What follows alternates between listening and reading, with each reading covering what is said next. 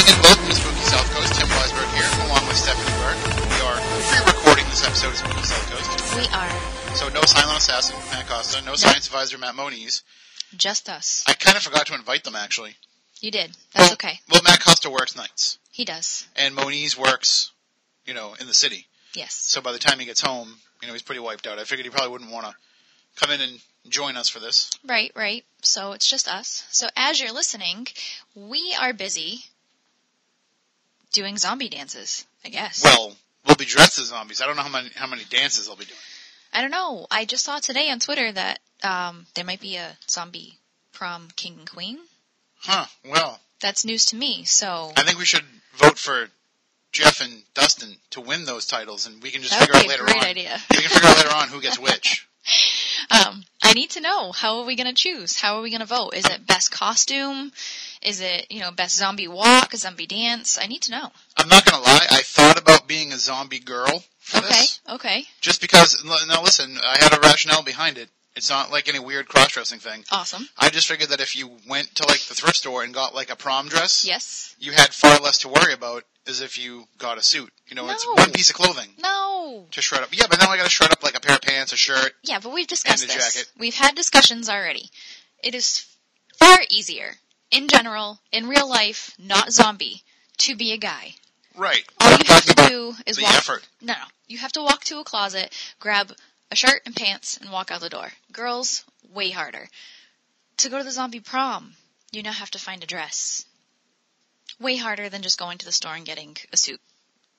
Well, not if you just go to the store and get a dress. No, it's still hard. You gotta choose something. It's not your real prom. No, but I still... Listen, I had a conversation today with John Brightman because he's doing our makeup. I don't want to be an ugly zombie. I think you have to be. I don't want to be an I think ugly the zombie. uglier the better. Ugh. What kind of zombie are you planning on being? A cute zombie. I'm trying. I'm making an effort. I might be the first one in history. I don't know how that's going to work. I don't know either because I just don't like blood. I'm not, I pass out at blood. I don't know if you can get away without blood. At least, you're going to need dirt. It's either blood or dirt. I think I might go with dirt. Both, Dirt. I'd rather dirt. I just don't like blood. So this is going to be very interesting for me. I'm going to be surrounded by a bunch of bloody, gory people. It won't matter because by the time that people are listening to this anyway, we're already there. And you're already stuck. I am. You're already hiding in the corner because you're like, well, this is way scarier than I thought it was going to be. I'm going to be the zombie wallflower. When John finishes doing your makeup and shows you in the mirror, you're going to scream. I'll be terrified and probably not pass go. out. Yeah, you're going to be like, I'm going home, forget it. I just talked to him today and he told me his plans about your makeup and they sounded pretty interesting. About mine? Yep. Should I get rid of the beard? No. Or should I keep that as part of it? I think you should keep the beard. I like you with a beard. Well, because, no, I mean, should I have to trim it, is what I'm saying. I'm at the point now where I want to trim it. Or should I leave it like this just for the zombie prom? Well, I have to. I have to cut it back every couple of weeks. Yeah, but trim it or totally shave it? No, I'm not going to totally shave good. it. I just mean, trim it down to, it's just a little bit beyond stubble, and then it grows back. I don't know. I kind of like the beard, but it's up to you. Well, it's all gray and white in different spots. No, that doesn't look bad. Doesn't really look very even. But, and also the other thing is I need to get a haircut. I need to get a haircut for a while now. Right. But with my new schedule, I don't really have time to go unless I go on a Saturday. And then when Saturday comes around, I'm like, I don't really feel like going. So I was thinking about this is, when I wake up in the morning, my hair is a total disaster. Mm-hmm. I was thinking about maybe that day wearing a shower cap when I take a shower. Yep. And just keeping my bed head from when I get up. The steam from the shower will probably relax the bed head a little bit. I don't know. But why don't we get I'll bring some hair products and we can make your hair all crazy. I have products. Okay, so bring them. Let's do it. I'll do your hair. Man. Oh my goodness. It's from a movie.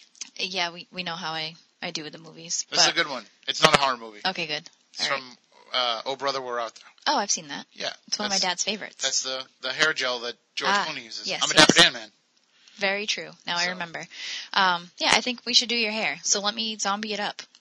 Whatever we need to do. All that matters is that we're raising money for the Leukemia and Lymphoma Society. And even if you couldn't make it out to the zombie prom, if you're sitting at home Saturday night listening to this, although it's not going to be live, so I don't know how you could be, but, if you didn't get a chance to actually go to the zombie prom, you can still make a donation. Yes. Just go to the Leukemia and Lymphoma Society's website, and you can make a donation right there. But I would recommend actually going to ghostvillage.com and finding Jeff's Climb to the Cure page and get all the information there and actually make a donation to Jeff and Dustin's team that's going to be climbing Mount Kilimanjaro as part of the effort to raise money to help cure these terrible diseases. So right. That would be my recommendation. For those of you who didn't get to go, don't worry. There'll be plenty of pictures and videos and everything all over the internet. We'll be going Facebook Live, I'm sure. You have to. We're going to look ridiculous. And I was going to plan on you and I going Facebook Live in the car on the way there, just because that would be hysterical. Whatever we need to do. And I really hope we don't get pulled over on the way home, because that would be also ridiculous. I mean, we don't have to wear the makeup home. I mean, how are we going to get it off? We could, well, I mean... We're going to need like a full-blown shower. John's getting a hotel room, isn't he? Yeah. We could just swing by his hotel take a shower? room. I don't want to take a shower. No, he's airbrushing like my entire body. So, because obviously I have a dress on, so my legs are going to be showing. Oh my God, you're doing the naked John Brightman painting? No. Oh, I've seen that happen. I've seen it in real life. Yeah, I'm sure. I think I've seen those photo shoots too. I saw it get shut down by the police. Did you? Yeah, at Terracon. No, because, I have a short dress, then my legs are obviously going to be exposed, my feet. I know he was talking about doing your hands, because your hands will be exposed, so it has to match your face. And he was asking me the style of dress I was going to be wearing, so that way he can put wounds like on my shoulder and my arms and all these crazy things. So I'm going to be probably head to toe in zombie everything. So then the question becomes, where do we stop on the way home? Oh God. Like, where do we stop so to we're try skipping the shower? Where do we stop to try and freak people out now? I don't know. What's open at that time? What time does it end? It's going to get over like 11 or so. There's going to be all kinds of things where we can, you can stop at like a McDonald's or we're going to have to get creative. King. The Burger Kings on Route 24 are open 24 hours, although somebody got killed in those. It might not be a good idea. I was going to say, let's not go to a place where there's already been a murder. Yeah, we shouldn't go to Murder King. No. But and plus, if you're going to be looking like a freak, you want to go somewhere where you can sit down anyway. You want to go to like an IHOP. Yeah, you have to find like a 24-hour one. I think they all are. I know where to find one. I know where to find an IHOP. I'm sure you do, because this is our discussion every single time we have any type of ghost event. You want to go to IHOP right afterwards. I always say that, but the funny thing is never made it. I don't really like IHOP food. I don't either. I just say it. So we'll be there, or we are there, depending on when you're listening to this. And, yes. And it'll be a great time. Trust me, it was fantastic. But there's some other events that are coming up as well, too, that we want to make sure that we mention. We've been talking about them for the last couple of weeks. Right. But one of well, first of all, we just passed our 11th anniversary. Which is so exciting. But everybody was asking us, are you going to have an 11th anniversary party? Mm-hmm. And the answer is no. Technically, it's a zombie prom. We already did. Right. We already did not have the party. So, but yes, we are kind of celebrating it at the zombie prom, although not trying to steal the thunder away from the event. No. Fundraising. But all of our friends can come and hang out with us and support a good cause at the same time. But the 11th anniversary is a good milestone for sure. Right. But also, we didn't do anything for the 10th. That's what I was thinking. So if you didn't do anything for the 10th, how are you going to do something for the 11th? It just doesn't seem right. We're just going to have to do something fun for the 500th show. That's the thing, is we have the 500th episode coming up, and that's a big milestone. Yes. So that's something that I think we're gonna celebrate. I think we'll do that with something. I don't know what yet. We're gonna have to do something. I still have to look and see when it kind of shakes out. I think in May. I just signed up for a wrestling event in March that I don't know if that's going to affect the show. You and I are pretty busy over the next few months. It's ridiculous. Together and separately. It's ridiculous. But, we like going out and meeting people and interacting and networking. We also like money. So it all kind of works out. Right. We have to work, but at the same time, I don't look at it as work. When you love what you do, it doesn't matter. You go out, you do your thing, and I absolutely love networking with people, meeting new friends, and hunting ghosts at the same time. What could get better? Well, some of our friends are lucky enough to be able to do it full time. It's all that they do. And I'm on my way there. I love my new job, but if somebody wants to just pay me all the time to go look for ghosts, I'll take that gig. Absolutely. So, we're branching out a little bit more. Yes, we are, definitely. And we want everybody else to come out and see us. Now, the first event that we're going to be at together, at least, is the Provincetown Paracon. I'm sorry. That is actually later. Yes. It's SalemCon. It's going to be the first one. That's in April. See, I get my dates confused already. That's why I had to sign up with Bright Star Promotions. Yes. So that he Thank can you, tell John, me where to go. for running our lives for us. He can be like, hey, just remember, next weekend you're supposed to be here. I got to remind him how many updates he needs to give me all the time for things. Yeah, but I got you covered on that too. I book you for events with him because I help him with his company. So SalemCon 3 is happening April 21st to the 22nd at the Hawthorne Hotel in Salem. A great lineup of speakers. Brian Cano, John Zaffis, Chip Coffey will be there, and this is his first appearance at SalemCon. Yes. Scott Gruenwald, Frank Sinelli, me, Rosalind Bound, Dave Giuliano, and Bob Christopher. So you've got a great lineup of people right there, and then all the paranormal community comes out for this too. Right. So even if they're not featured on the poster, there'll still be other people and surprise guests and all kinds of things going on. Yes. So it's definitely worth getting out. I think it's just $15 to get a ticket for Saturday for the lecture series and the convention. Right. You know, if you want to take part in the VIP party on Friday night or the ghost hunt on Saturday night, that's a little bit more money. Mm-hmm. But, you know, just to get in for the day and to meet all these, you know, paranormal folks and to walk around and talk to people, it's only $15. I mean, you can't go wrong. Nope. Some people will go and say, hey, how are we going to spend a Saturday? And they'll go to a movie or they'll go bowling or something or go to a flea market and you'll spend more money than that. Absolutely. Just trying to fill time. Yep. So this is a chance to come out and support the paranormal community in New England and to meet people. And there's been people that we've met at SalemCon over the last couple of years that have become good friends and become part, you know, friends of the show, friends personally.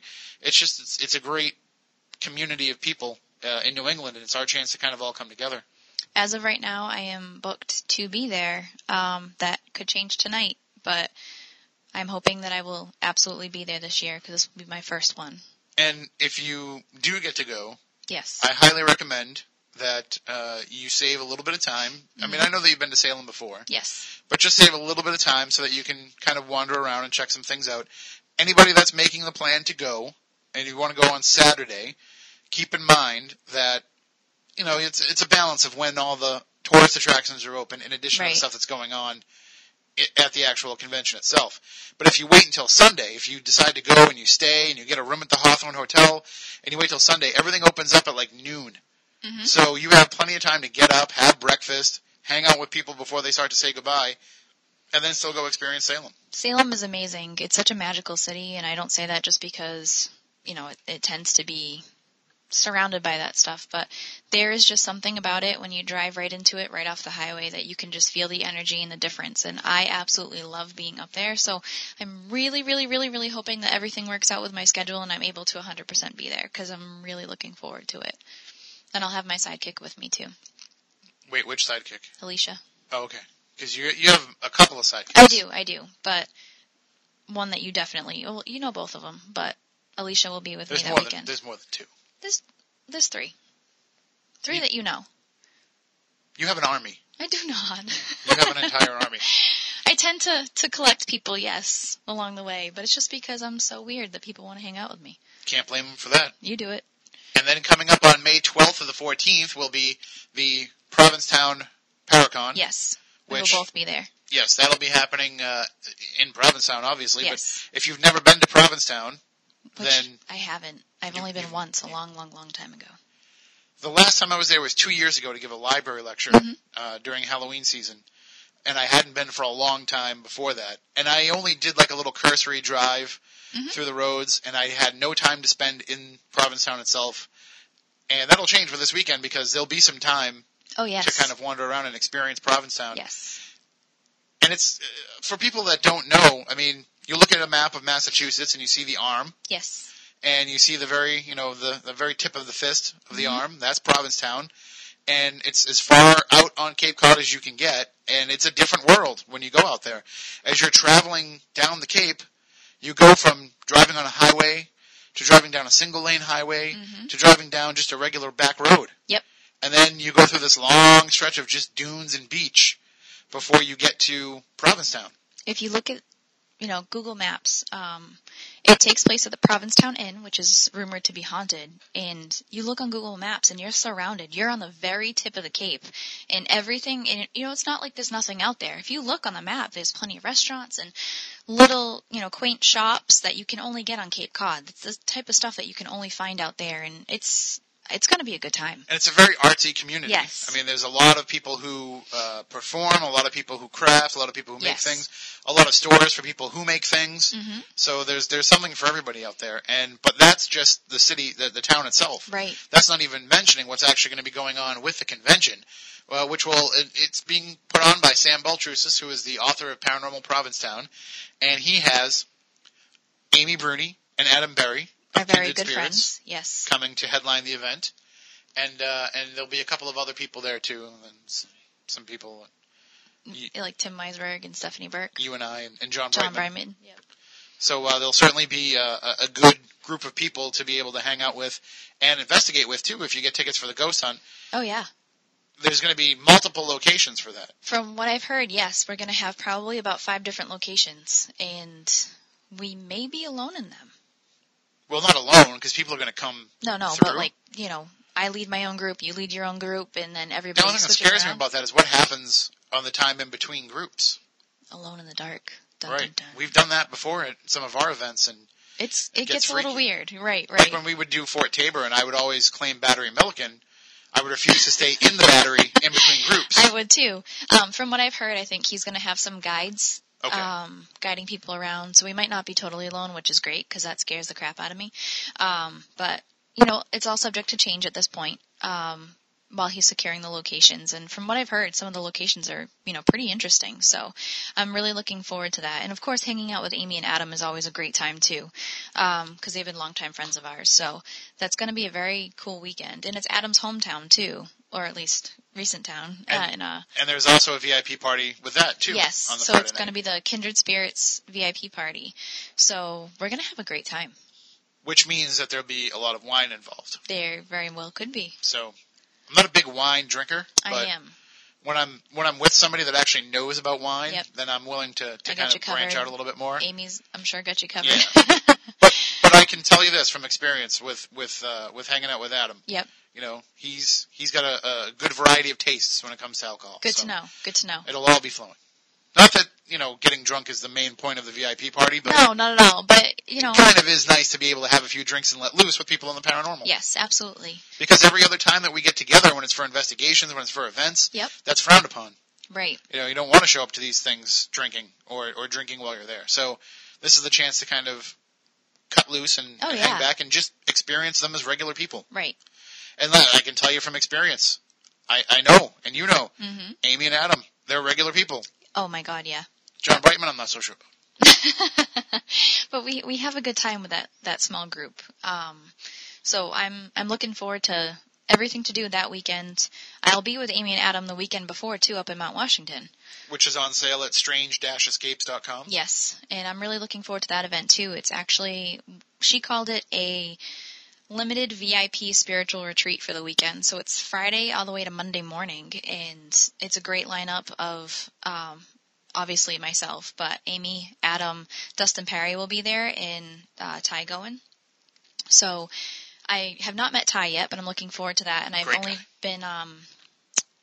been to one event with Dustin before, so I'm really looking forward to, getting out and investigating with them and just seeing how the whole weekend goes, because I've heard amazing things about Mount Washington. You've been, right? I went when I was a kid. Oh, I've never Just been to up the there. mountain. I've never been, so I've heard amazing things, and obviously the haunted stories are really cool. I always say every time she has an event up there that I'm going to crash it. But you should. But it's still like a good 3.5 hour drive. Yeah, But- it's not close, but it's... I wanted to go up there the last time they were there in November because, Mm-hmm. not, in addition to all my Strange Escapes friends that I wanted to go and see, Right. I really wanted to have the chance to meet Greg and Dana Newkirk in person. Right. Because I've never actually I've never met them them. in person. And, I couldn't end up making the drive, but that's okay because I'll be cruising with them for an entire week That's true. with Strange That's Escapes, right. which is couple also weeks coming later. up in May, Right.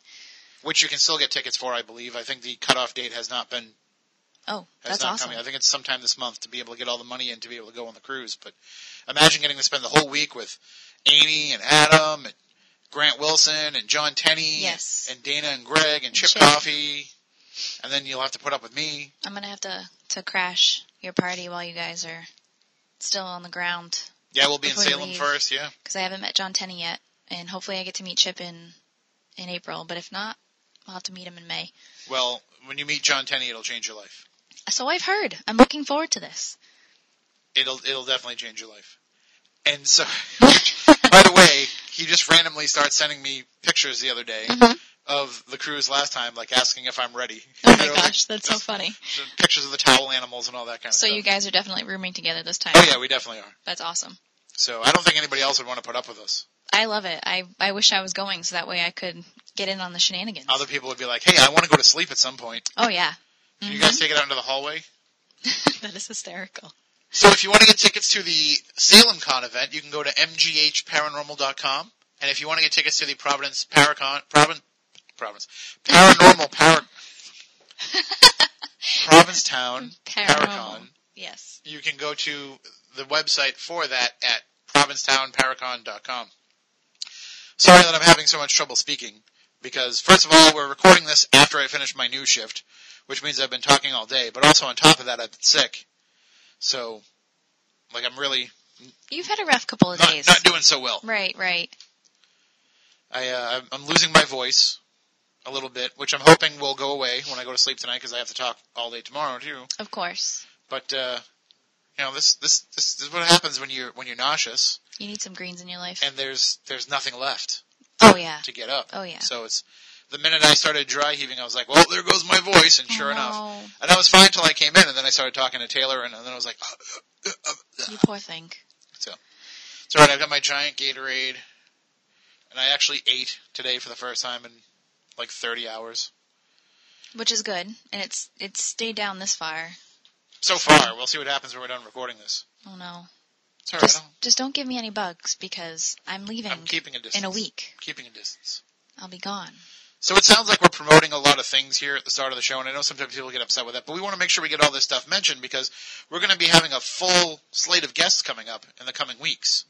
So, actually, next week our guest will be Sam Baltrusis, who's going to come and join us to talk about not only the Provincetown Paracon, but also about all of his books that he's written over the years and some of his work that he's done in the paranormal world. So, I'm sure we'll cover the convention a little bit in that, too. Right, of course. I just want to make sure that I get this stuff up there so that people know how they can join us for these things coming up. Well, I'm sad that I won't be here for that interview. I'm going to try to call in from Tampa. And, if I run into Chris Jericho again, I'll have to call you. Definitely. Well, he's on the road with WWE right now. That's right. You might not run into him. I got lucky 3 years ago, running into him at the bar, but at my hotel. When you met him for the TV thing, did you tell him that? Yeah, I told him what he said to me, too. He's like, I said that? He's like, there's no way. I was like, yeah. Because he was surprised that I knew who he was. Well, I told you when he was there, I was like, go up to him right. He's drinking Grey Goose. And, it was just a quick hi. I never want to be that person that's like, oh my God, you're on TV. I want to be your friend. It's just like a hi, like, how are you? And he was surprised that that I was normal. I don't want to be his friend because he's on TV. I want to be his friend because he's awesome. Well, he just seems like, getting to know him, when we filmed, so down to earth, so normal, but just so cool at the same time. And I just enjoyed talking ghosts with him and history with him. So it was a great conversation. He's a wicked cool guy if you ever get the chance to know. We got to get him on the show here, and we will. Yes. I mean, we've had enough contact with him through people that know him that we'll get him on the show. And we'll definitely talk more about his paranormal passions. Yes. And I know that the Bridgewater Triangle was one of those, so we'll talk more about that as well. Of course, I have no idea how I'm going to cut any of this up, because I have no idea how long these segments are going to be. But, that's okay. We'll keep going. Jason was just like, cut it however you can cut it, and I'll fill in the rest. It works for me. That's all that matters. And yes, we're promoting a ton of things right now, but, as much as we hear it that, oh, you guys are just, rambling on about promoting things, a lot of people write into us and ask us where we're going to be and how, they can get tickets. Not to just certain us, things. but where can they go and connect with other people? Oh yeah, absolutely. And, when are we doing a next event, or when can they investigate with us? So, we're going to have a really busy season this year. A very busy season. And speaking of which, I have gotten a few requests about legend trips. Yep. There's been some preliminary discussions about some things going on. Really? So, I'm looking forward to that. And, Tim, I know, the same as you. I'm already getting calls for events in September and October, and it's just February today. I actually have one in October that I might be passing off to you. So. Okay, cool. That's the problem is, taking this new job, I completely cut out my schedule for being able to go out and meet people and actually interact with people. Well, during the week at least, but you're making up for it in other I'm trying. Categories. Going out and speaking at libraries, that was one of my favorite things to do because you're getting an audience a lot of the time that is interested but doesn't know. Right. And you're getting an audience that is cautious about coming out and seeing something like this. Of course. So you're getting the chance to not only inform people about something they might not know about, but also kind of open the door for them a little bit. And when I go to these things, I look at myself as being, and I'm sure you do the same, as being kind of like an ambassador for the paranormal. Oh, yeah, absolutely. That I'm trying to just show you that this stuff isn't as weird as you think it is, and I'm not as weird as you think that I would be for being into it. That's one of my favorite parts. And I tell everybody all the time, when somebody finds out who I am, what I do, and I have to look somebody in the face and say, hey, I talk to dead people for a living. Yes, is it awkward? Absolutely. But at the same time, once they start asking those questions, if I just say one little thing that kind of makes you think a little bit differently than you did before you talked to me, mission accomplished. If I opened your mind up just a tiny bit to the possibility of something other than what you've already thought to be true, then great. And most of the time they end up asking so many questions, and I tell them I love this so much that I could talk to you for 5 days straight about it. But I enjoy meeting people because there's been such a taboo about this subject matter for so long, and people are finally coming out, so to speak, to talk to us and learn more. But one of the things that you will learn, and speaking of learning new things, we'll be joined in a little while with our guest for this week. His name is Douglas Robinson, and he is the author of the Silently series, books about vampires. Right. We're going to talk to him a little bit about his books, his storylines, and also about real-life vampires as well. But one of the things that you realize when you go out, and one of the things that's, I don't want to say dangerous, but where you kind of have to toe the line when you go out and talk to people about these things, is you have to be aware that sometimes you need to normalize a situation for people. Yes. And then other times, by doing so, you almost offend them. Yes. You know, it's like some people you need to tell them that it's okay. This happens to everybody. People have these experiences. It's not that big of a deal. Let's talk you down from the ledge on it a little bit. And then you get the other people that when you try and tell them, hey, it's actually more mundane than you think it is, they want to be special and they refuse to admit that it could happen to other people. There's no happy medium. Right. No pun intended. But, you know, it goes one way or the other. And I feel like we do a good job with no matter what's thrown at us for questions or situations and different, you know, aspects of any type of conversation about the paranormal. Well, I always think back to the fact that, 11 years ago, I was the guy sitting in the audience. Yes. And I was the guy watching Jeff Belanger speak and Derek Bartlett and John Zaffis and going out and hearing Rosemary Ellen Guiley, going to see these people at, like, Cape Cod Community College. Yes. I was the person that was going and taking Keith Johnson's course at South Coast Learning, and so I always try to remember that. Oh, God, throwing it back to South Coast Learning now. I did that, too. Going back and thinking, like, okay, granted, I probably knew more about the subject matter than most of the people in the room at that time just because I'd been looking into it for a long time. Yes. I still had a lot to go, and I still had a lot to learn, and I wonder, looking back to, the me of 11 years ago, how much have I really learned in that time? Right. I mean, I've retained a lot of information. I've retained a lot of, historical background stuff. I've retained a lot of that. But how much closer are we to answers than we were 11 years ago? Not really. Right. I was the kid going to the library and sneaking out of the children's section to go to all the books about haunted this or haunted that and, history about the Salem witch trials, anything that I could get my hands on. And 11 years ago, I was the teenager that was listening to Spooky South Coast in your first season and soaking up all that. And I never in a million years thought that I would become as close to you as I am because I thought, hey, what's the chances of ever meeting these guys? And I met you at one of your book signings.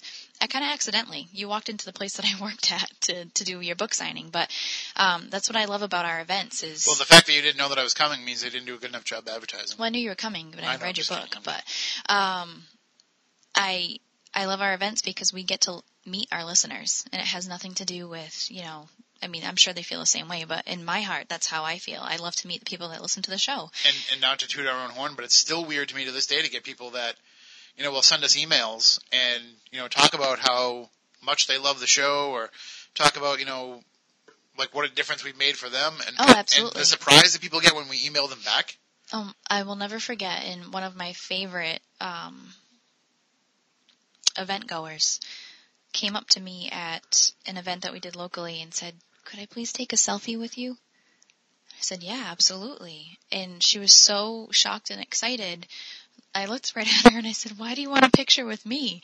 And we laughed about it for a minute, but at that moment to me was like, I'm just a regular person. Right. And I am probably more excited to meet you because I want to know the people that are listening to our show. I want to talk to them. I want to talk to them about their passions about the paranormal and the questions that they have. So, but I think it's different than, somebody meeting a celebrity as opposed to somebody meeting somebody like us. Right. Who we're just here to make them feel comfortable. Right. With the subject matter. And I think that probably resonates with people enough that, like a lot of listeners say they feel like, we're family and we consider them all part of the Spooky Crew. Yep.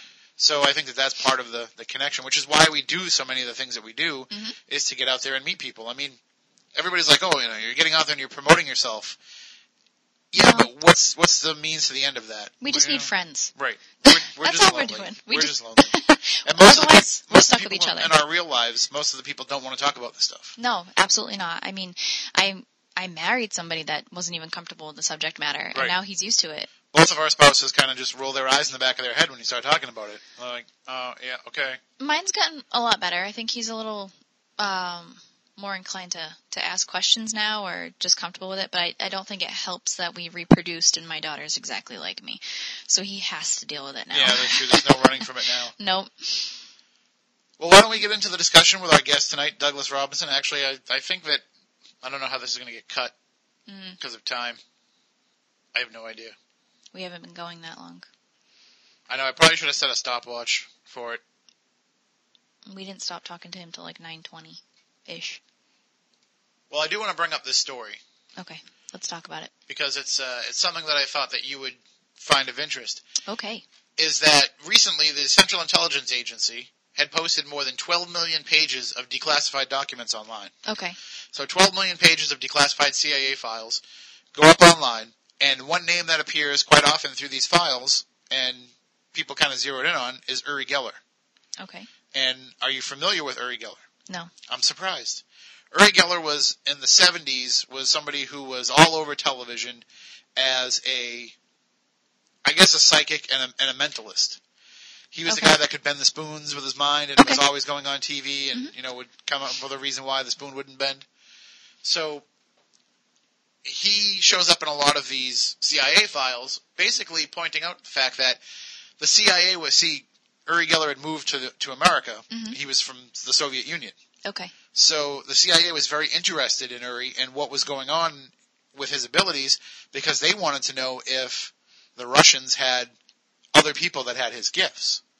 And as we've come to find out over the years, yeah, they kind of did. Mm-hmm. Both the Soviets and the Americans had a remote viewing program.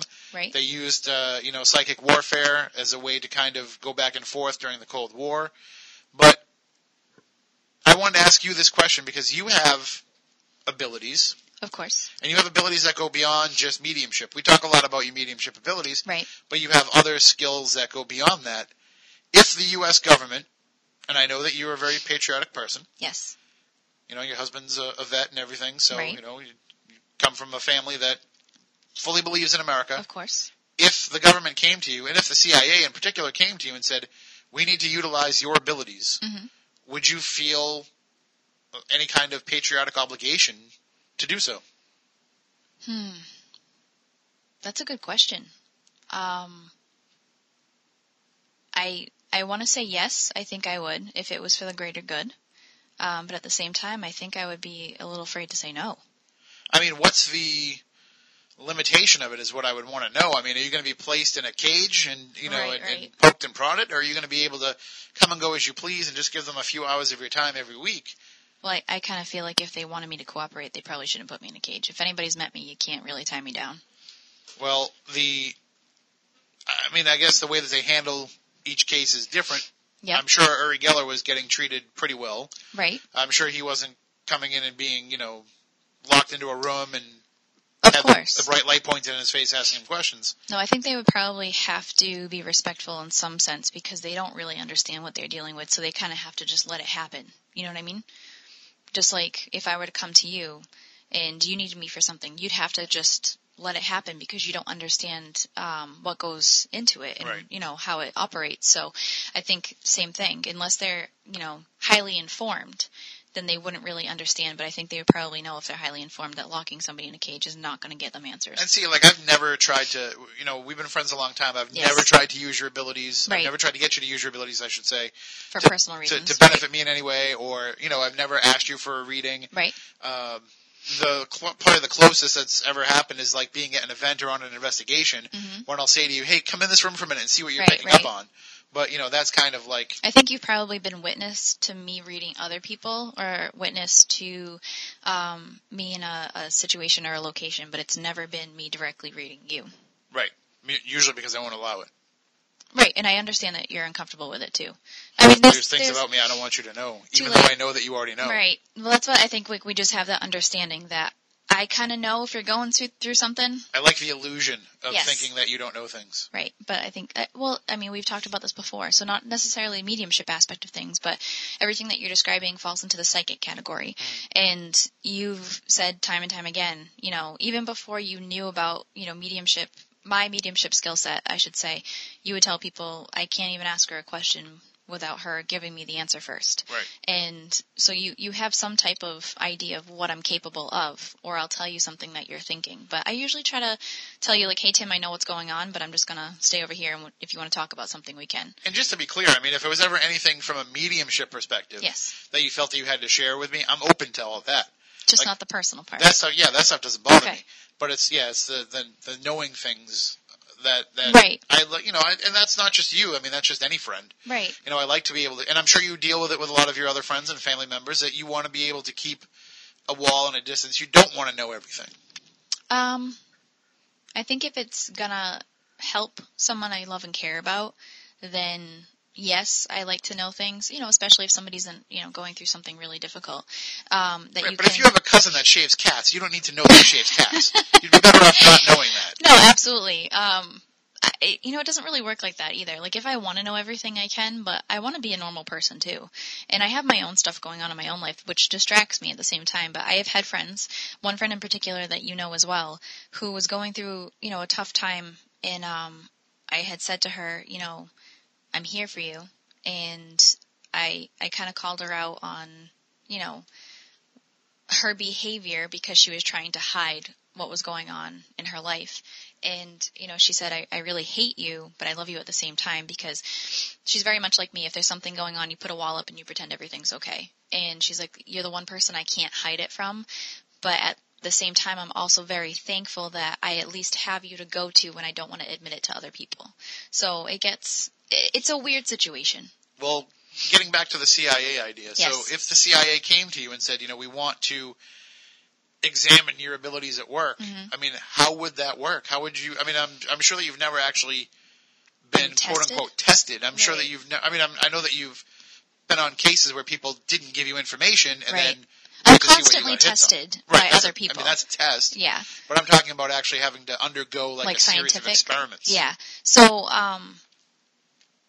the way that I've been tested by other people is even for Kindred Spirits. So for those of you out there that have seen Kindred Spirits in my episode with Amy and Adam, I was given an address. So I had to drive 3 hours away to film for that. I was given an address of a Walmart. I met I'm assuming an associate producer in the Walmart parking lot. I was told to find a specific car, follow it for like 10 minutes to a neighborhood. And from there, I had to get out of my car, put a mic on, and then the associate producer jumped out of the car. I followed and into my driver's seat and drove me in my car to the location. I had no idea. I was so disoriented after a 3-hour drive. I had to stop at the Walmart to run in the bathroom just to kind of like splash my face with water, just because it was such a, disorienting drive. But I never know where I'm going ahead of time. And they really wanted to screw me up. And the producer joked about it, especially with you. And afterwards when I talked to him, that he was really sorry for what he did to me, but it was a great call because the stuff that I picked up on was very surprising to him. So everywhere that I go and that I work on, I do this. I meet somebody at a different location. I'm driven there just to not mess with my abilities, or nobody can ever say to me that I knew something ahead of time. And I enjoy reading historical documents about the people that I've connected with, or the names or the dates that I've gotten, or different things like that. Very factual, evidential things.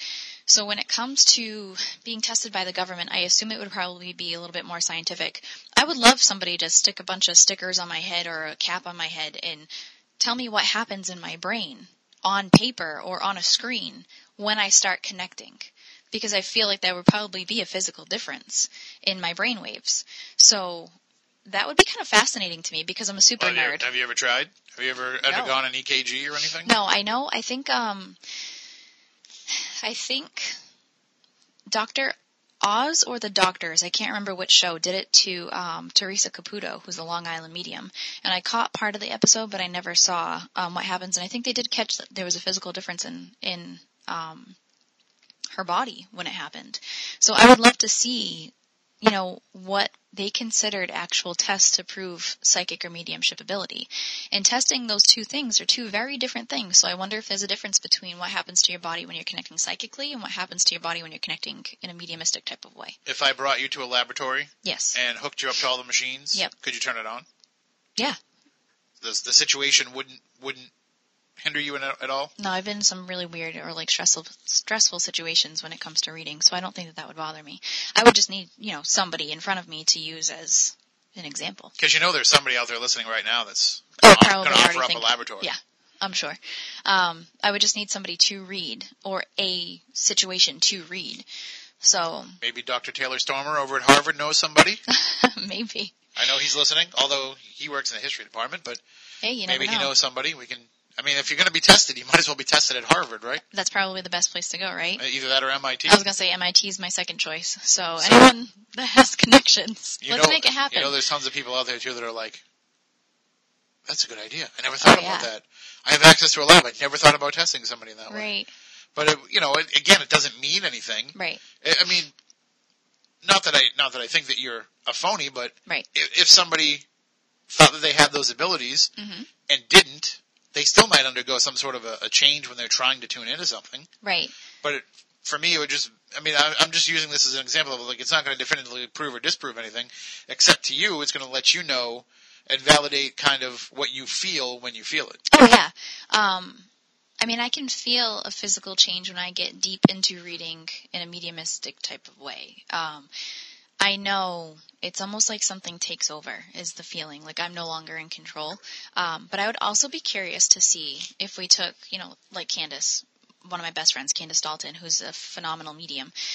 She deals with a lot of the medium side rather than the psychic side. But I would love to see if we're both sitting there and tuning into something on the medium aspect, would her results be different from mine? Because we know in skills, mediums are all different. So would her body change in a different way than mine would? Well, or would it be the same physical part of us that changed? One thing I was thinking of, now that I work in the news room, mm-hmm. and I know how to work things in that news booth. Yes. See, that's a sound controlled booth mm-hmm. over there. So what I was thinking was, be careful when you spin your head around. But what I was thinking of last week was mm-hmm. that wouldn't it be interesting to bring in two people with abilities mm-hmm. and put one in that room and one in here? Yep. Because you can cut the audio to that room so they don't hear anything that's going on. Right. And likewise, and we could go back and forth and see if people pick up on the same thing. It doesn't mean that anybody's right or wrong. It just means that people have it come to them in different ways. Right. Right. I don't even know if I don't know if that's too gimmicky, but no, because I think it's all in the name of science, right? Actually, it's kind of my own sick desire to see what happens. It's not really science as much as it is like I want to see somebody sweat it out. Have you ever seen Candace read? No, I've never seen her read outside of, what I saw on television. Right. I'm trying to think if there's been a time where the two of us, we've read together, but I don't think in like a public forum. I think we've only done it privately. Well, maybe it's something we could work out. Yeah. Somewhere down the She'd line. be down for whatever. If I tell her we're coming to hang out with you, it'd be over. Well, that's true. I know that we have a good firsthand. time. I should tell her to come to the zombie prom. Absolutely. Nobody dances like her. Nope. You should I'll have to definitely text her ever and go. tell her. Tell her that we'll be going Facebook Live with that. So. Oh my goodness. She can do her worm in the zombie. Why is this beeping? Because we're on the air. No, we're not on the air. Well, we're here, I should say. It should have just switched over. Why didn't it switch? See the kind of things that I have to do here? There's like a 3-minute blank space in the computer that I have Just to now because. manually fill. And if you weren't here. Till it clicks over. So I'm just going to kind of keep talking and looking at this at the same time. Actually, why don't we say right now that we will take a break for the news, and when we come back on the other side, we will have more Spooky South Coast, including our guest, Douglas Robinson, talking with us about vampires, both real life and the ones that he has created as part of his storylines. We'll be right back with more Spooky South Coast in just a bit.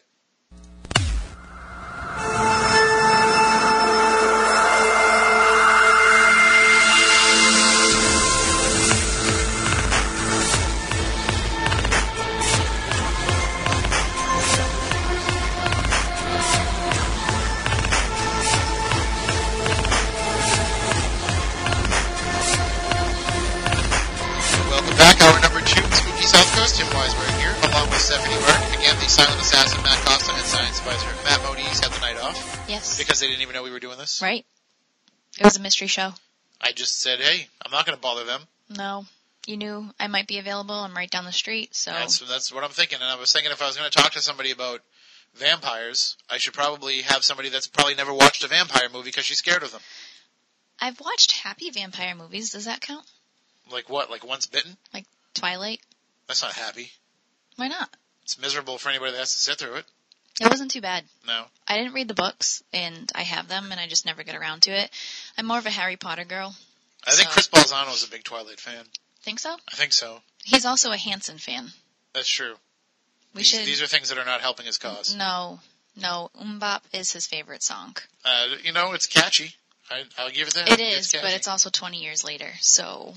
We actually used to use it as an intro song for him when he came on the show. Did you really? Yeah. That's awesome. Before we stopped using licensed music.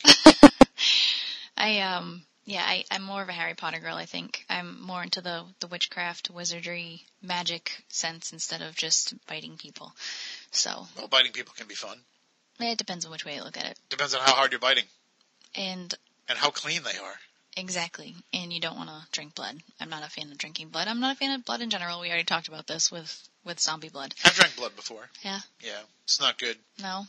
No, not like a giant goblet of it. But, I've had a few instances where the inside of my mouth was bleeding for one reason or another. Yeah, I'm not a fan. And it's gross. Yeah, it's gross. It turns my stomach. But I'd rather drink my own than drink somebody else's. So that's why I don't understand how people can do it, because the taste of it, I think, is supposed to naturally turn you off.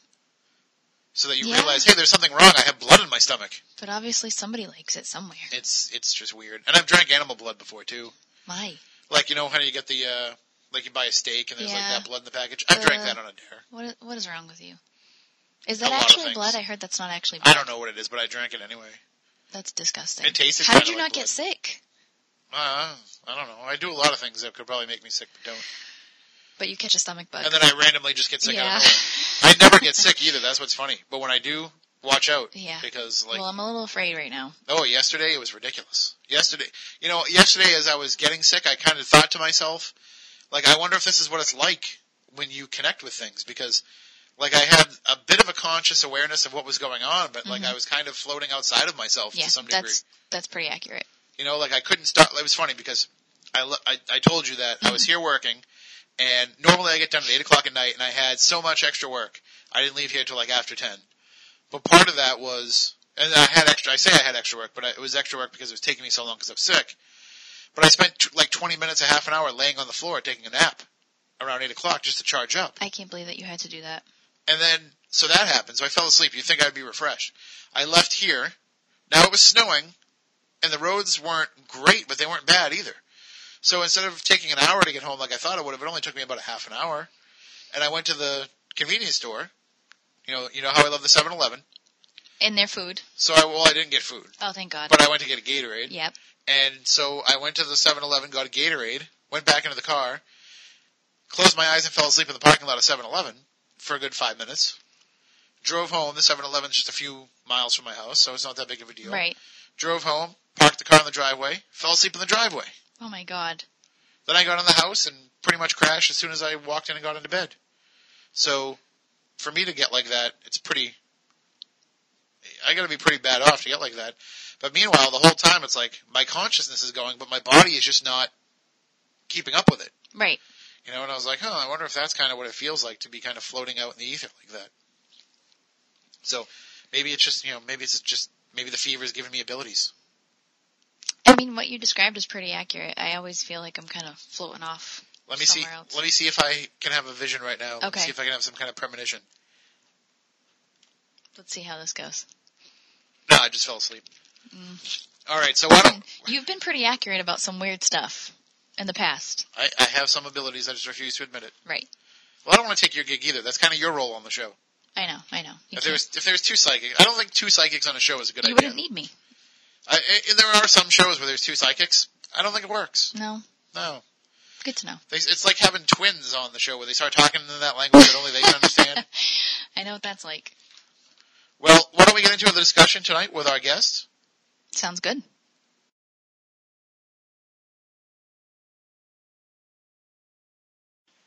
Joining us on the line right now, we have Douglas Robinson. He is the writer of the Silently series, Storyline. Stories about a modern-day vampiric girl named Macon and her relationship with a young man who soon becomes vampiric because he was exposed to her blood. Douglas, thank you for joining us. Thank you, sir, for having me.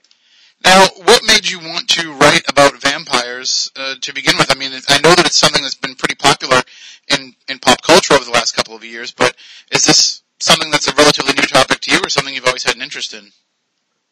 Well, I've been aware of things most of my life from childhood up. And in 1983, my ability to see, and I use that in quotes, see, turned on.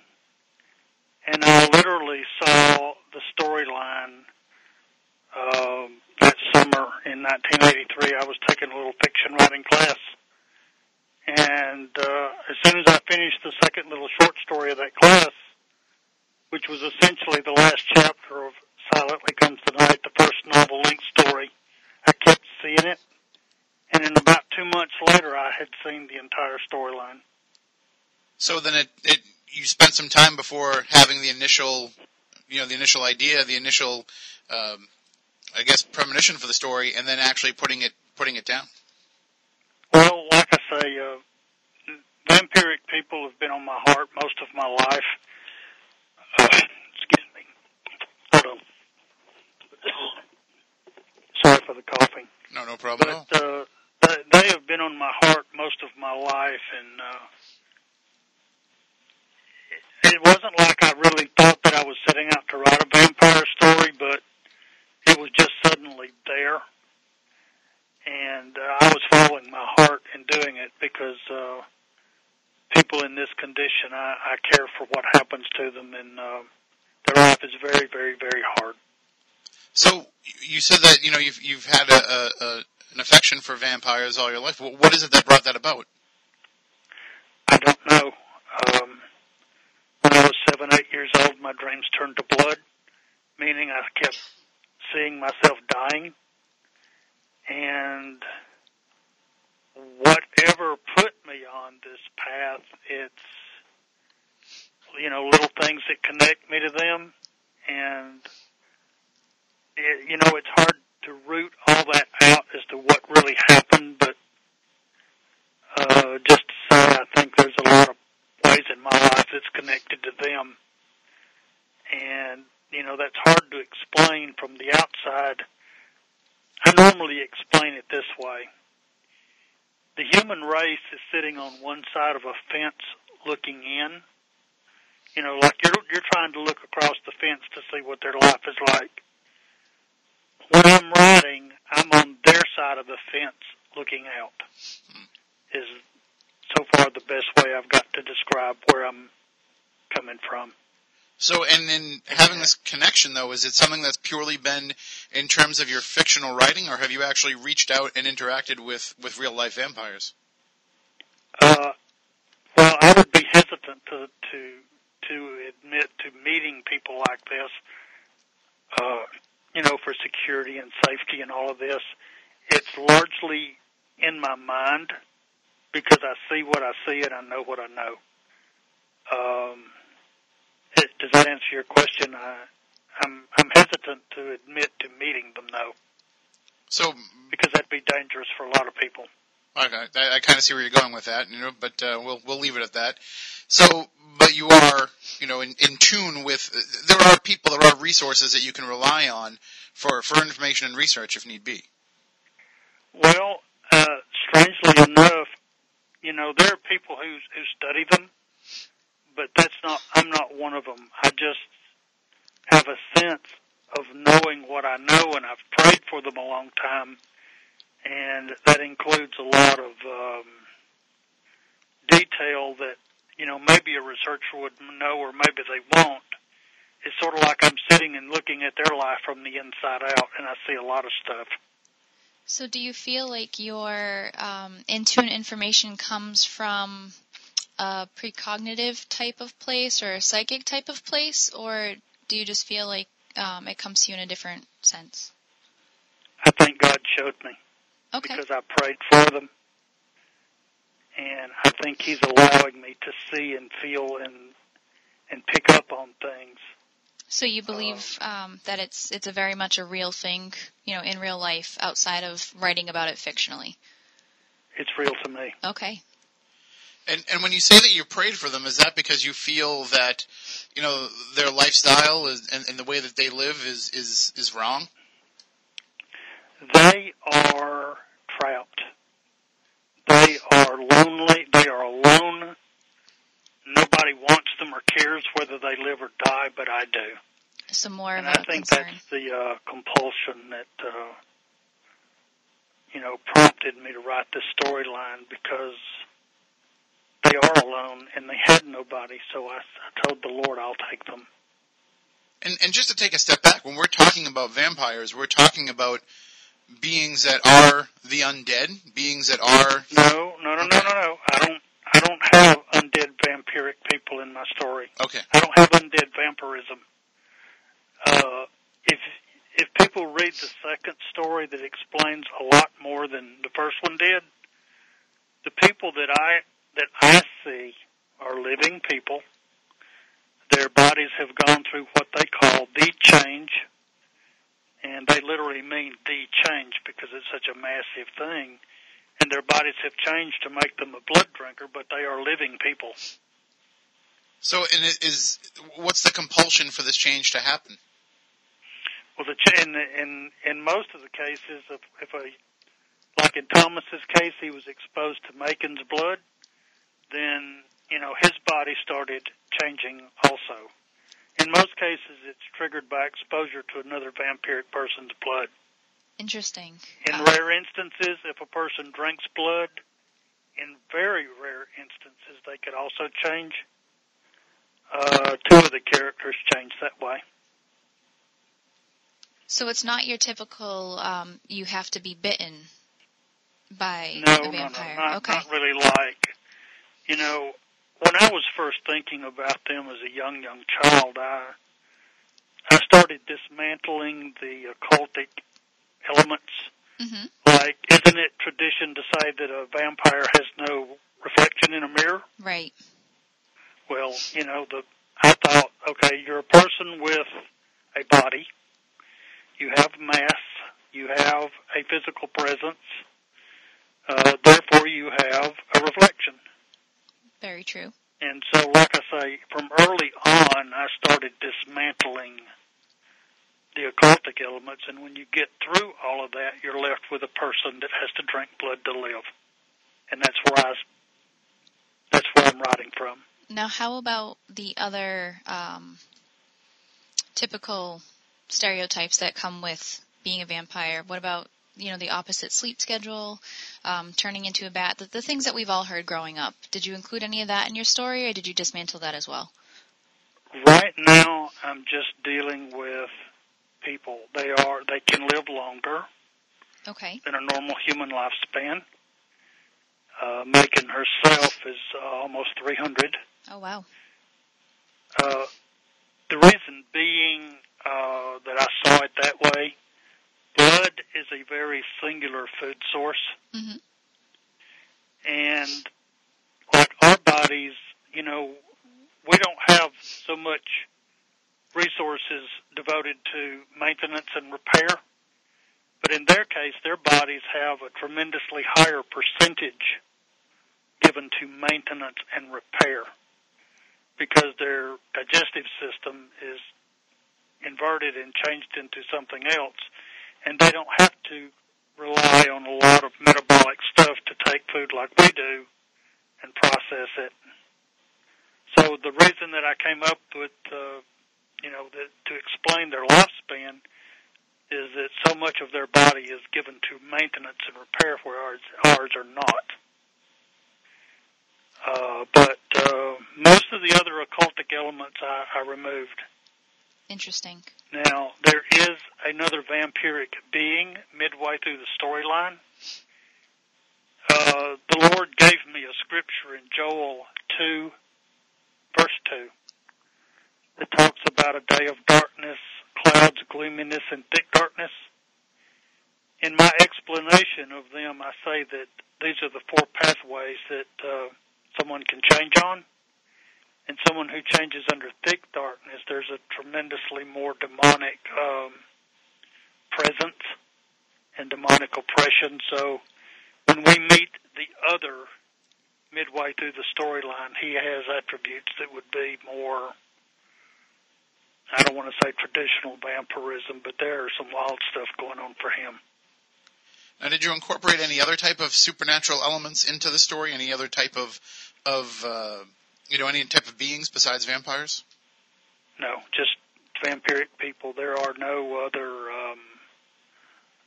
as you say, the classification of the different occultic beings. They're just vampiric people in my story, at least so far. I was going to say, the door is open for the possibility. So, well, I already know what the storyline is going to be. If anyone buys the story, you'll see that it's 4 story blocks of 16 stories. And like I say, I just saw it all the way from Silently all the way to the last one, and the storyline has already been laid out. So now with your books you have on your website, which you can check out, anybody out there can check out at silently-publishing.com, you actually have a disclaimer for the book series. You give people a warning before they launch into reading them. Well, there are 2 reasons for that. First of all, blood drinking makes people afraid in the first place. And second of all, because I think what I'm writing is really real, which puts me, I guess, over the top one way or another. Well, I mean, there's been some different approaches over the years to try and get inside the mind of vampires and other supernatural creatures. I mean, if you look at a television show like True Blood, if you look at the Twilight books and movies, if you look at, even some of what they did with zombies, with Warm Bodies, it seems like they're becoming more sympathetic figures to people now. A lot of that fear is going away, and people are able to actually identify with whatever humanistic elements are still existing within these creatures. I realize that these other shows have done what they could do to bring this to life in their words, but the reason that I don't think I'm quite like that, you can create a character.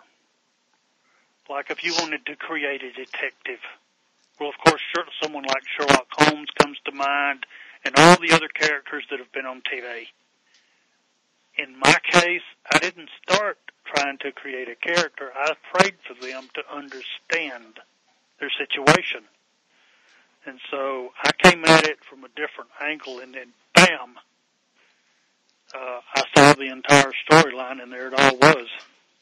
So I didn't go at it to create a vampire like a character.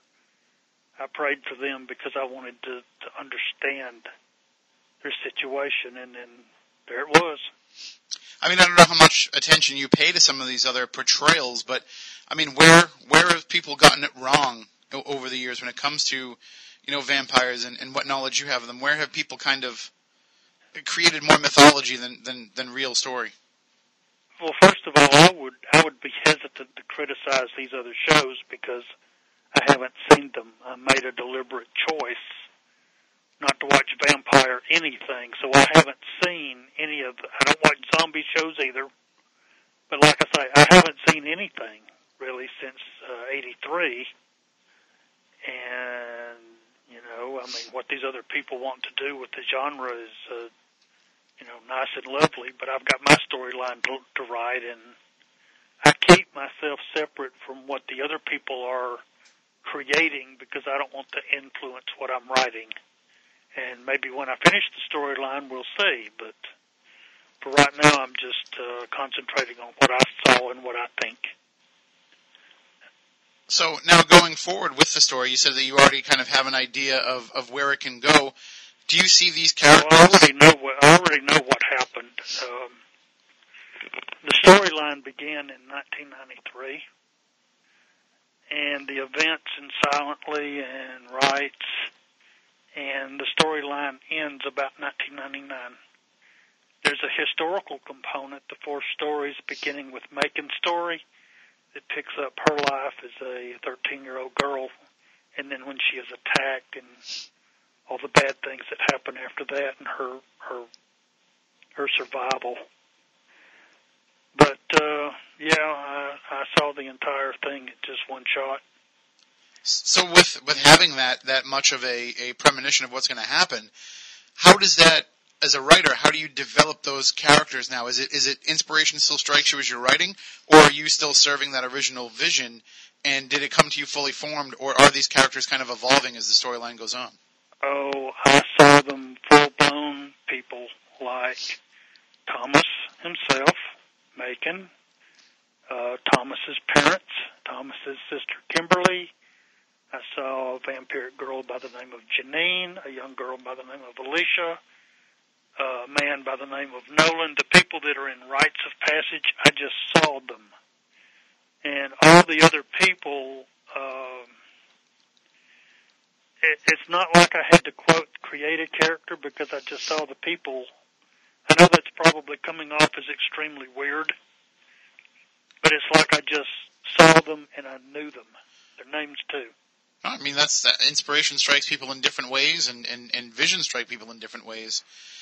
You include... It's sort of like watching a TV screen, like a movie inside your head. Right. And then you That's what it's kind of like. But then you have the enormous responsibility that comes with that of then having to be the conduit for that story to come through, of having to be the pen to tell that story to the world. Yes, I am responsible. Now, you mentioned, just taking a look at your website, it talks about that there are other human blood drinkers that come up in the story, and I think that that's something that a lot of people have come to the realization in recent years, is that there is a great deal of people, in the real world that do partake in the drinking of human blood. Oh, yes, there are very many human blood drinkers. And what's the reason behind it? What's their rationale for doing so? Well, if someone wants to be Dracula, literally, and they think the way to get there is by drinking blood, or some people drink it ritually. Megan was describing to Thomas the different people that drink blood, and she said there are some people that just like the cruelty and death associated with it. There were some people that drink blood believing that it will extend their lifespan. I guess any wacko reason for a human to drink blood because they see it as desirable, or they like the images portrayed on television that, I can become this cool vampire if I drink blood. Many different reasons. I mean, we've talked. I was going to say we've talked on the show in the past with Michelle Belanger, who says she's a real life vampire, and one of the things that she talks about is just the intimate connection with another person. To be able to drink their blood and to be able to share that with somebody shows that you have a deeper level of commitment to that person. Is that something that exists within the storylines that you're creating? I didn't create how do I say it? Blood is consumed for sustenance because they have to drink it. They can drink things like water, or tea, or wine, but so far as consuming food, blood is their only sustenance. So that's it. I wasn't really using, I'm going to drink blood and therefore I'm more intimate with you. I didn't use that. Yeah, it's not. It's more for sustenance more than being romanticized. Right. Now, do Macon and Thomas and the other main characters in your book, do they look different than, you or I? Can you tell if they're a vampire? Do they have any different characteristics that set them apart from a regular human? No, they look normal. Macon is a pretty girl. I mean, her skin is pale, of course, because she's not in the sun much, Mm-hmm. but normal girl, normal guy. No pointy teeth or anything of that sort? Nothing to really give them away? There would be, a vampiric person's eyes change if they're deprived from blood. Okay. Like in the third story that we've not yet gotten to, Thomas's eyes are normally brown. Okay. But as he's encountering a situation that he's going to have to go fight something, and he gets up and sees his face in the mirror, and his eyes have like a coppery sheen to them.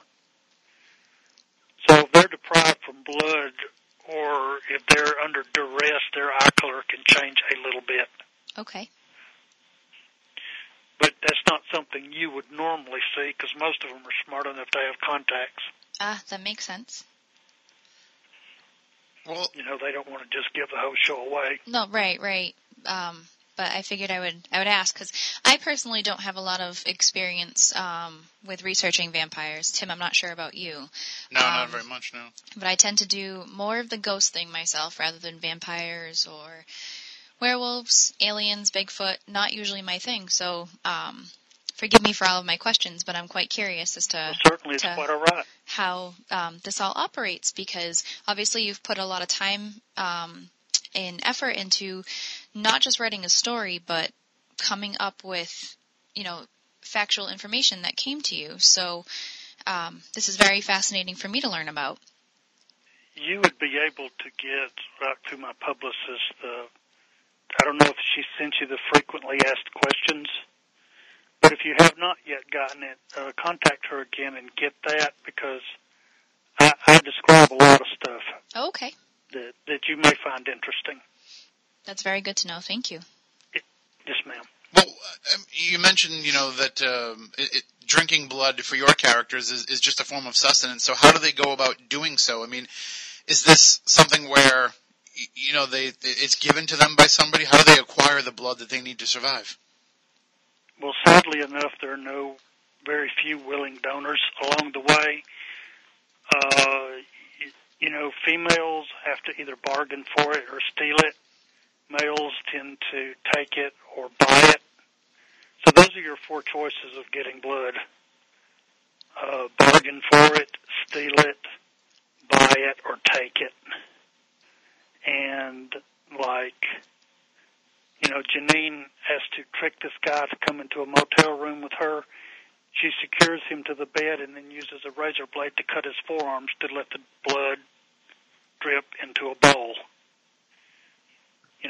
Macon is proficient at using, the different syringes and things that, would draw with a needle. So it's not necessarily... So that's how they get their blood. It's not necessarily that taking blood from someone would result in that person's death. And in the case of when John does it, yeah, he kills. But it's not a motivating factor for what they're doing. Correct. If you think of it this way, they know that the person that they kill today is the person they can't get blood from a month from now. So they know to not go kill off their food source. That's a good point, yeah. Now, how often... As ghastly as that sounds, that's most of them have to use restraint because they know that wanton killing is not a good thing. Now, how often do they have to drink blood in order to survive? Every day or every other day. Okay. You know these pint milk cartons like you see in school? Mm-hmm. Typical vampiric blood meal would be 3 or 4 of those. Wow. That's more than I'm willing to donate when Yes. I go just to get a cookie. Understand. But also with It's not that much blood is not hopefully fatal. with developing these characters and telling the story, I mean, how much of the emotional response to what it is that they're doing do you incorporate into the story? I mean, do you kind of bring us into the mind of the characters as they have to commit these acts in order to survive? The way that they see it is, I'm doing what I have to do to live, and that's pretty much where they leave it. It's not like that they can afford the gut-wrenching, oh, I'm a horrible monster, I'm drinking someone's blood thing, because they know that they're in a situation that, if they don't drink blood, they will die. Now, I know there are some real-life vampires that choose to drink blood, but they don't partake in human blood. They go for animal blood, and as a way to kind of feed that desire, quench that thirst, without having to actually harm anybody. Do any of the characters in your book, are they able to survive on animal blood? One of the frequently asked questions that I put in my little packet was, human blood is qualitatively different to them than animal blood. Mm-hmm. They can drink animal blood for a little while, but they invariably go back to human. So yes, they can have animal blood occasionally. I mean, when you say that there's these differences between them, I mean, would the animal blood sustain them as much as the human blood could? Nope. Well, so now going forward with the series, and as you said, you know how things are going to be mapped out. And again, the series is known as the Silently series. The first book is Silently Comes the Night. The second book is Rites of Passage. As you know how these are going forward and how they're going along, it's kind of also, you got to make sure you don't get too far ahead of yourself and let the cat out of the bag for some of these surprises that are coming down the line. As a writer, how do you decide how much of the story to dole out into each book, into each section of the story? Each part of the storyline in each book is sharing something about vampiric people that I think that it's a good place to reveal. And so, like in the third story, With Deadly Intent, John will return. The killer that you met in Silently. But it's important to me that I show more what happened to him and what turned him into a killer. So like I say, each story of the storyline is revealing something. And, I have it in my heart, and I've prayed about it, and, with God's help, I'll do the best job that I can to give this information to you, because it's not just a story, it's also underlying the things in it that I'm putting there deliberately for you to learn about them. Now, what do you believe is God's reasoning for creating vampires? God didn't create vampires. Okay. Who do you believe did?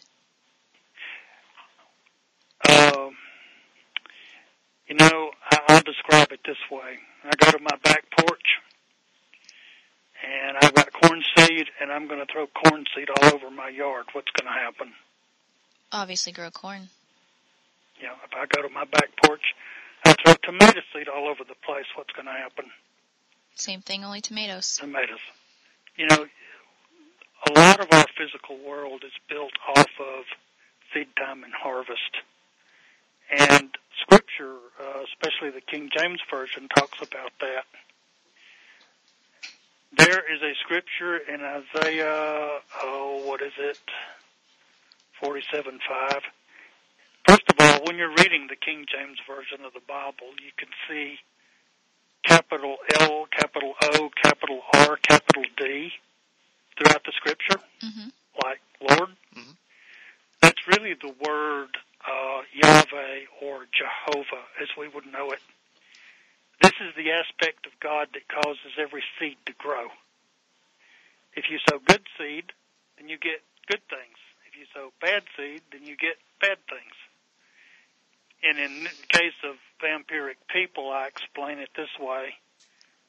The Lord, as rendered in the King James Version of the Bible, caused vampiric people to exist from seeds of darkness that were sown, which multiplied. My my frequently asked questions. It goes into step by step how that happened.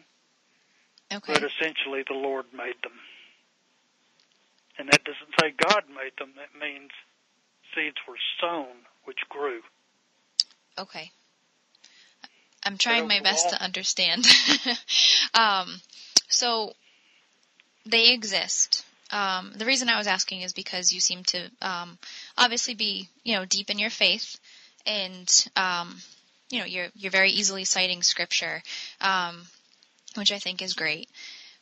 So I figured praying to God for the, lack of better terms, because I'm not exactly sure if vampires have souls, but for the souls of the vampires or their existence, and knowing that God didn't create them, I find it interesting that you're praying for them because they're not something that technically came from God or were not meant to be from God. So I figured that would put you at a little bit of an impasse rather They're than... still people. Okay. All right. I'm just, curious about that because some people tend to be so, deep in their faith that they would go against something like this. The typical way of seeing a, quote, vampire, unquote, is that these people are automatically condemned, they're undead, they don't have a soul, et cetera, et cetera, et cetera. And like I say, I didn't start with any of that. I just started wanting to see them, and any normal, let me back up, not say normal. Any person in a flesh and blood body that is alive in their right mind can choose Jesus if they want to. Very true. And even the demoniac man, the Gadarenes, that had the legion of demons in his head, he still fell down and at the Lord's feet and worshipped him. So do you feel as though vampires in general, not necessarily the ones in your book, but actual, real-life vampires, do you believe that they follow God's word? Or do you believe No, most of them are agnostic, and most of them don't believe in God at all. Okay. But sadly, that's something that they've chosen, though. The real-life vampires, it's a choice. It's not, there's no legendary or mythological reason why they've chosen this life. It's something that they decided to do. Personally, I think it pretty much comes along this vein. I'm reasoning like I think they do. I'm 250 years old. There's nothing anywhere that talks about me existing, therefore I exist, therefore God does not. Okay. I think that's the reasoning. Interesting. I know you were a little hesitant to talk about it earlier on in the show, but if it's something that you're able to answer, I would be very curious to know. Do you feel... I will do my best. I figured. Do you believe that you have come in contact with a real-life vampire? I saw one at Walmart once. Okay. But I didn't approach him. Okay. How did you know? I just knew. You just have a gift of discernment when it comes to people that are like that? Yep. So now then, what happens if you have these people come into your life? Are you able to always keep a distance from them? I think of Megan so real as I think there's a day she's going to walk up and say hello. And if she did, what would be your that. reaction? You would look forward to it? Sorry, had people at my door. Oh, no, that's no okay. problem. We're still there? Oh, yeah, Yes. We're here. It's not Macon, is it? Anyway, no. Okay. No, it's a cleaning crew. Because that would be pretty good timing, if you were Yes. just talking about... So funny. I'd put her on if she'd do it. Hey, we're all for it. Well, I'm looking at the cover of the book. She's very attractive, so I'm sure it wouldn't be all that bad to run into a vampire that looks like that. She's a pretty girl. So, again, when you're telling the story, do you ever think to yourself, do you ever ask yourself why it was you that was chosen to tell the story, or do you just accept that it was you? Like I say, back in the day, when I was born in Chicago, and like I say, between age 7 and 8, my dreams turned to blood. I don't remember ever seeing a vampire show, like on TV or a movie, mm-hmm. but I knew what they were. We moved to Alabama when I was about 13 years old, and I saw the soap opera Dark Shadows for the first time. Mm-hmm. And, of course, we all know the very famous character Barnabas Collins. Right. When I saw that, I wasn't afraid. I more or less cried. Really? Because he was alone. Well, they did do a fantastic job of making him a very sympathetic figure on that show, and I think certainly, Sorry, go ahead. I guess in my child's mind, it just touched my heart, and I told God, give them to me, I'll take them. Nobody else wants them, I'll take them. And so I think that decision to love them and reach for them and reach for them and reach for them is why I'm here today. So then why not reach out to any in real life? Why avoid them? They'll come around when they come around. I can't really predict that. And like I say, I would certainly be mindful of their security needs and their privacy and things like that. So, sorry, go ahead. Oh, sorry. Do you believe that, we discussed before how you just have this sense of knowing when it comes to being in public and seeing them, almost like a radar of sorts.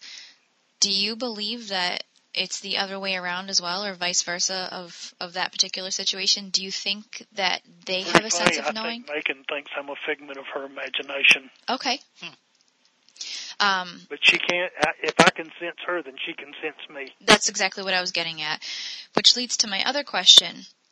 So, you're sitting around, you see the vision for this book, and I know it's listed as fiction, but do you truly believe that maybe it was a precognitive type of vision, and she does exist out there, and one day this book very much will become reality? Personally, I think she's real. Okay, so I find it very interesting, and I'm sure you'll have to follow up with us when it does happen if you're able to. That would be nice. That obviously writing the book and having it out there, do you think that she would be able to pick it up and realize that there's a whole series written on her? Yes, it's all her story. I mean, because we talk about in the ghost world, just to use as an example, we talk about putting thought out there and having that thought turn into something physical. And I think I've heard Stephen King even talking about how, he fully expects when he opens his door, from time to time to open it up and see one of his characters standing there on the other side, staring him down. And if you put out enough of this thought and enough of this affection for these characters, it will make them real. Well, I mean, I can't describe the metaphysical because I don't know, but certainly from a writer's point of view, they are real to me. Just like Mr. King. Now, what would you do if somebody, obviously, at your website, silently-publishing.com, people can reach out to you and they can contact you. What if somebody sent you an email saying, hey, I'm a real-life vampire and I think I could use somebody who would be looking out for me like you look out for your characters? They have. I've gotten emails from people claiming to be real-life vampires. And how do you usually handle those? God bless you. Go have a lovely day. So the fact that they were willing to reach out to you and look for you for kind of a guiding hand, you're Well, they haven't really reached out to me for a guiding hand. They're just telling me that, everything that I've said has been right on. Very interesting. And that's a nice confirmation, but, no one has volunteered to come up and say hello yet. If they did, would you be willing to accept them into your life, to pray for them, or would you want to still keep your distance? We will meet in a public place. Interesting as well. That was going to be my next question. Is, would you be afraid at all that they would want your blood, or? They can have it. Okay. Wait, they can have it? Yep, all they want. You would willingly give your blood to a real-life vampire? Yep, if they wanted it. I have to admit, I think I would be a little afraid. What makes you so willing to give up your blood? Because it's theirs. You know, people in church get bent all out of shape for blood this and blood that. And I say this teeny little thing is the thing that in your mind will not let them come to God. Well, that's a teeny little thing. Give them, you can have mine. I mean, because I'm not going to let that stand in the way of someone seeing the person behind what they call this labeled vampire. There's an awesome responsibility to that, and an awesome power to that too, to be able to give something to somebody that can sustain life. You know, Douglas, you and I, we're men. You know, we don't have the maternal instinct. We don't have the ability to nurture another being at our breast and to sustain life for them. I mean, all we have to do is make sure we don't, lock them out in the cold or something, right, and leave them behind at the mall. But to have that ability to say to somebody, I can help you live, that's a pretty overwhelming responsibility. Well, if you love someone, it's not a hard choice. Very true. So now going forward, and obviously as more books in the series come out and it gains more and more attention, you're going to have more and more people that are going to reach out to you. People who are going to, maybe say to you, I'm a vampire, I'd like to meet, I'd like to interact. Are you going to listen to any of their story and maybe help them tell their story to the world? Once you get this, obviously you want to get this story told first, but are you willing to sit down with them and kind of share their story as well? Right now the Lord hasn't said anything regarding me, say maybe starting another series with somebody else. He hasn't said anything. So right off, I don't think that's really on the table. Mm-hmm. When these other people come around, I'll know what they are. I'll just know. There are people that live under the occultic glamour that surrounds all this, and the devil is only too quick for someone to believe that they're, quote, a 300-year-old vampire when they're just a 23-year-old kid. And so, like I say, there's a lot of stuff around in the occultic side that makes this so many more human blood drinkers than true vampiric ones. Let me emphasize again, the people that I am talking about are living people that have gone through what they call the change. That means their entire body has changed to make them a blood drinker. That includes people like Macon, people like Thomas, and people you meet in the storyline. It's their story that I'm trying to tell. Mm-hmm. And like I say, when all these people come around me saying, I'm a vampire, I'm a vampire, I'm a vampire, when I meet them, I'll know what they are. In all the different variations. So Silently Comes... Yeah. I was going to say, so Silently Comes the Night has already been released. Rites of Passage has already been released as well? Yes, sir. And so when can we expect the next book to come down? Oh, I'm working on it. All right. Well, sir, we will let you get back to it. Thank you very much, Douglas Robinson, for joining us to talk with us about the Silently series and for sharing with us some of your thoughts on vampires. Thank you, sir, for having me. Thank you both. Have a good night. Bye-bye. That is Douglas Robinson. He is the author of the Silently series, the story of Macon and her relationship with a young man who soon becomes vampiric because he is exposed to her blood. You can check out his website, silently-publishing.com, to find out more about both Douglas and the stories. So a pretty interesting discussion with Douglas Robinson there, Stephanie. I mean, I think I learned a lot. There's some things that kind of go against what we've heard about vampires in the past. Oh, definitely. I'm glad I asked the questions that I did, and I'm definitely going to look into the FAQs that he was talking about. And he certainly has a unique approach. And, when I first got the email and it said, we have a fictional author that, no, he's not a fictional author, he's a real author, he's a real life person, but he wrote a fictional book about vampires. And you know how it usually goes, we get these fictional books sent our way, we're like, we don't really cover fiction on the show, but we want people that are able to kind of talk about it around it. But his backstory of it actually possibly being true is very interesting. Well, I was expecting like a lot of, I was expecting somebody that was going to come on and say, well, I've been researching vampires all my life, mm-hmm. and, and instead with him it was different. Yeah. It was just inspiration struck, and he went with it. So it was a very different, very interesting approach, that's for sure. Well, I'm looking forward to seeing what happens in the future with that, too. All right. Well, we will probably have him on back in the future maybe to talk about it. Hey, you never know. So next week, we will be back live with a live show. You won't be here, though. I won't. But Sam Beltrusis will be here. He will. He'll talk with us about, of course, the Provincetown Paracon, but also all of his books that he's written. He's written a bunch of books. And he's done a bunch of different events and investigations around, so we'll talk to him about all that. And then we'll be here pretty much every Saturday night from then on with lots of great guests that we have coming up as well. So we want you to make sure that you keep coming back here every Saturday night. You can always follow us online at SpookySouthCoast.com.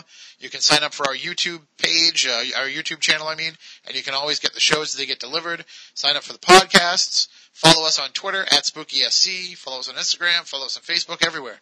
And wherever you can find somebody, looking for attention online, Spooky South Coast will be there. Yes. Absolutely. So until next week, even though they're not here, for Matt, for Chris, for Stephanie, I'm Tim. We want you all to stay spooktacular.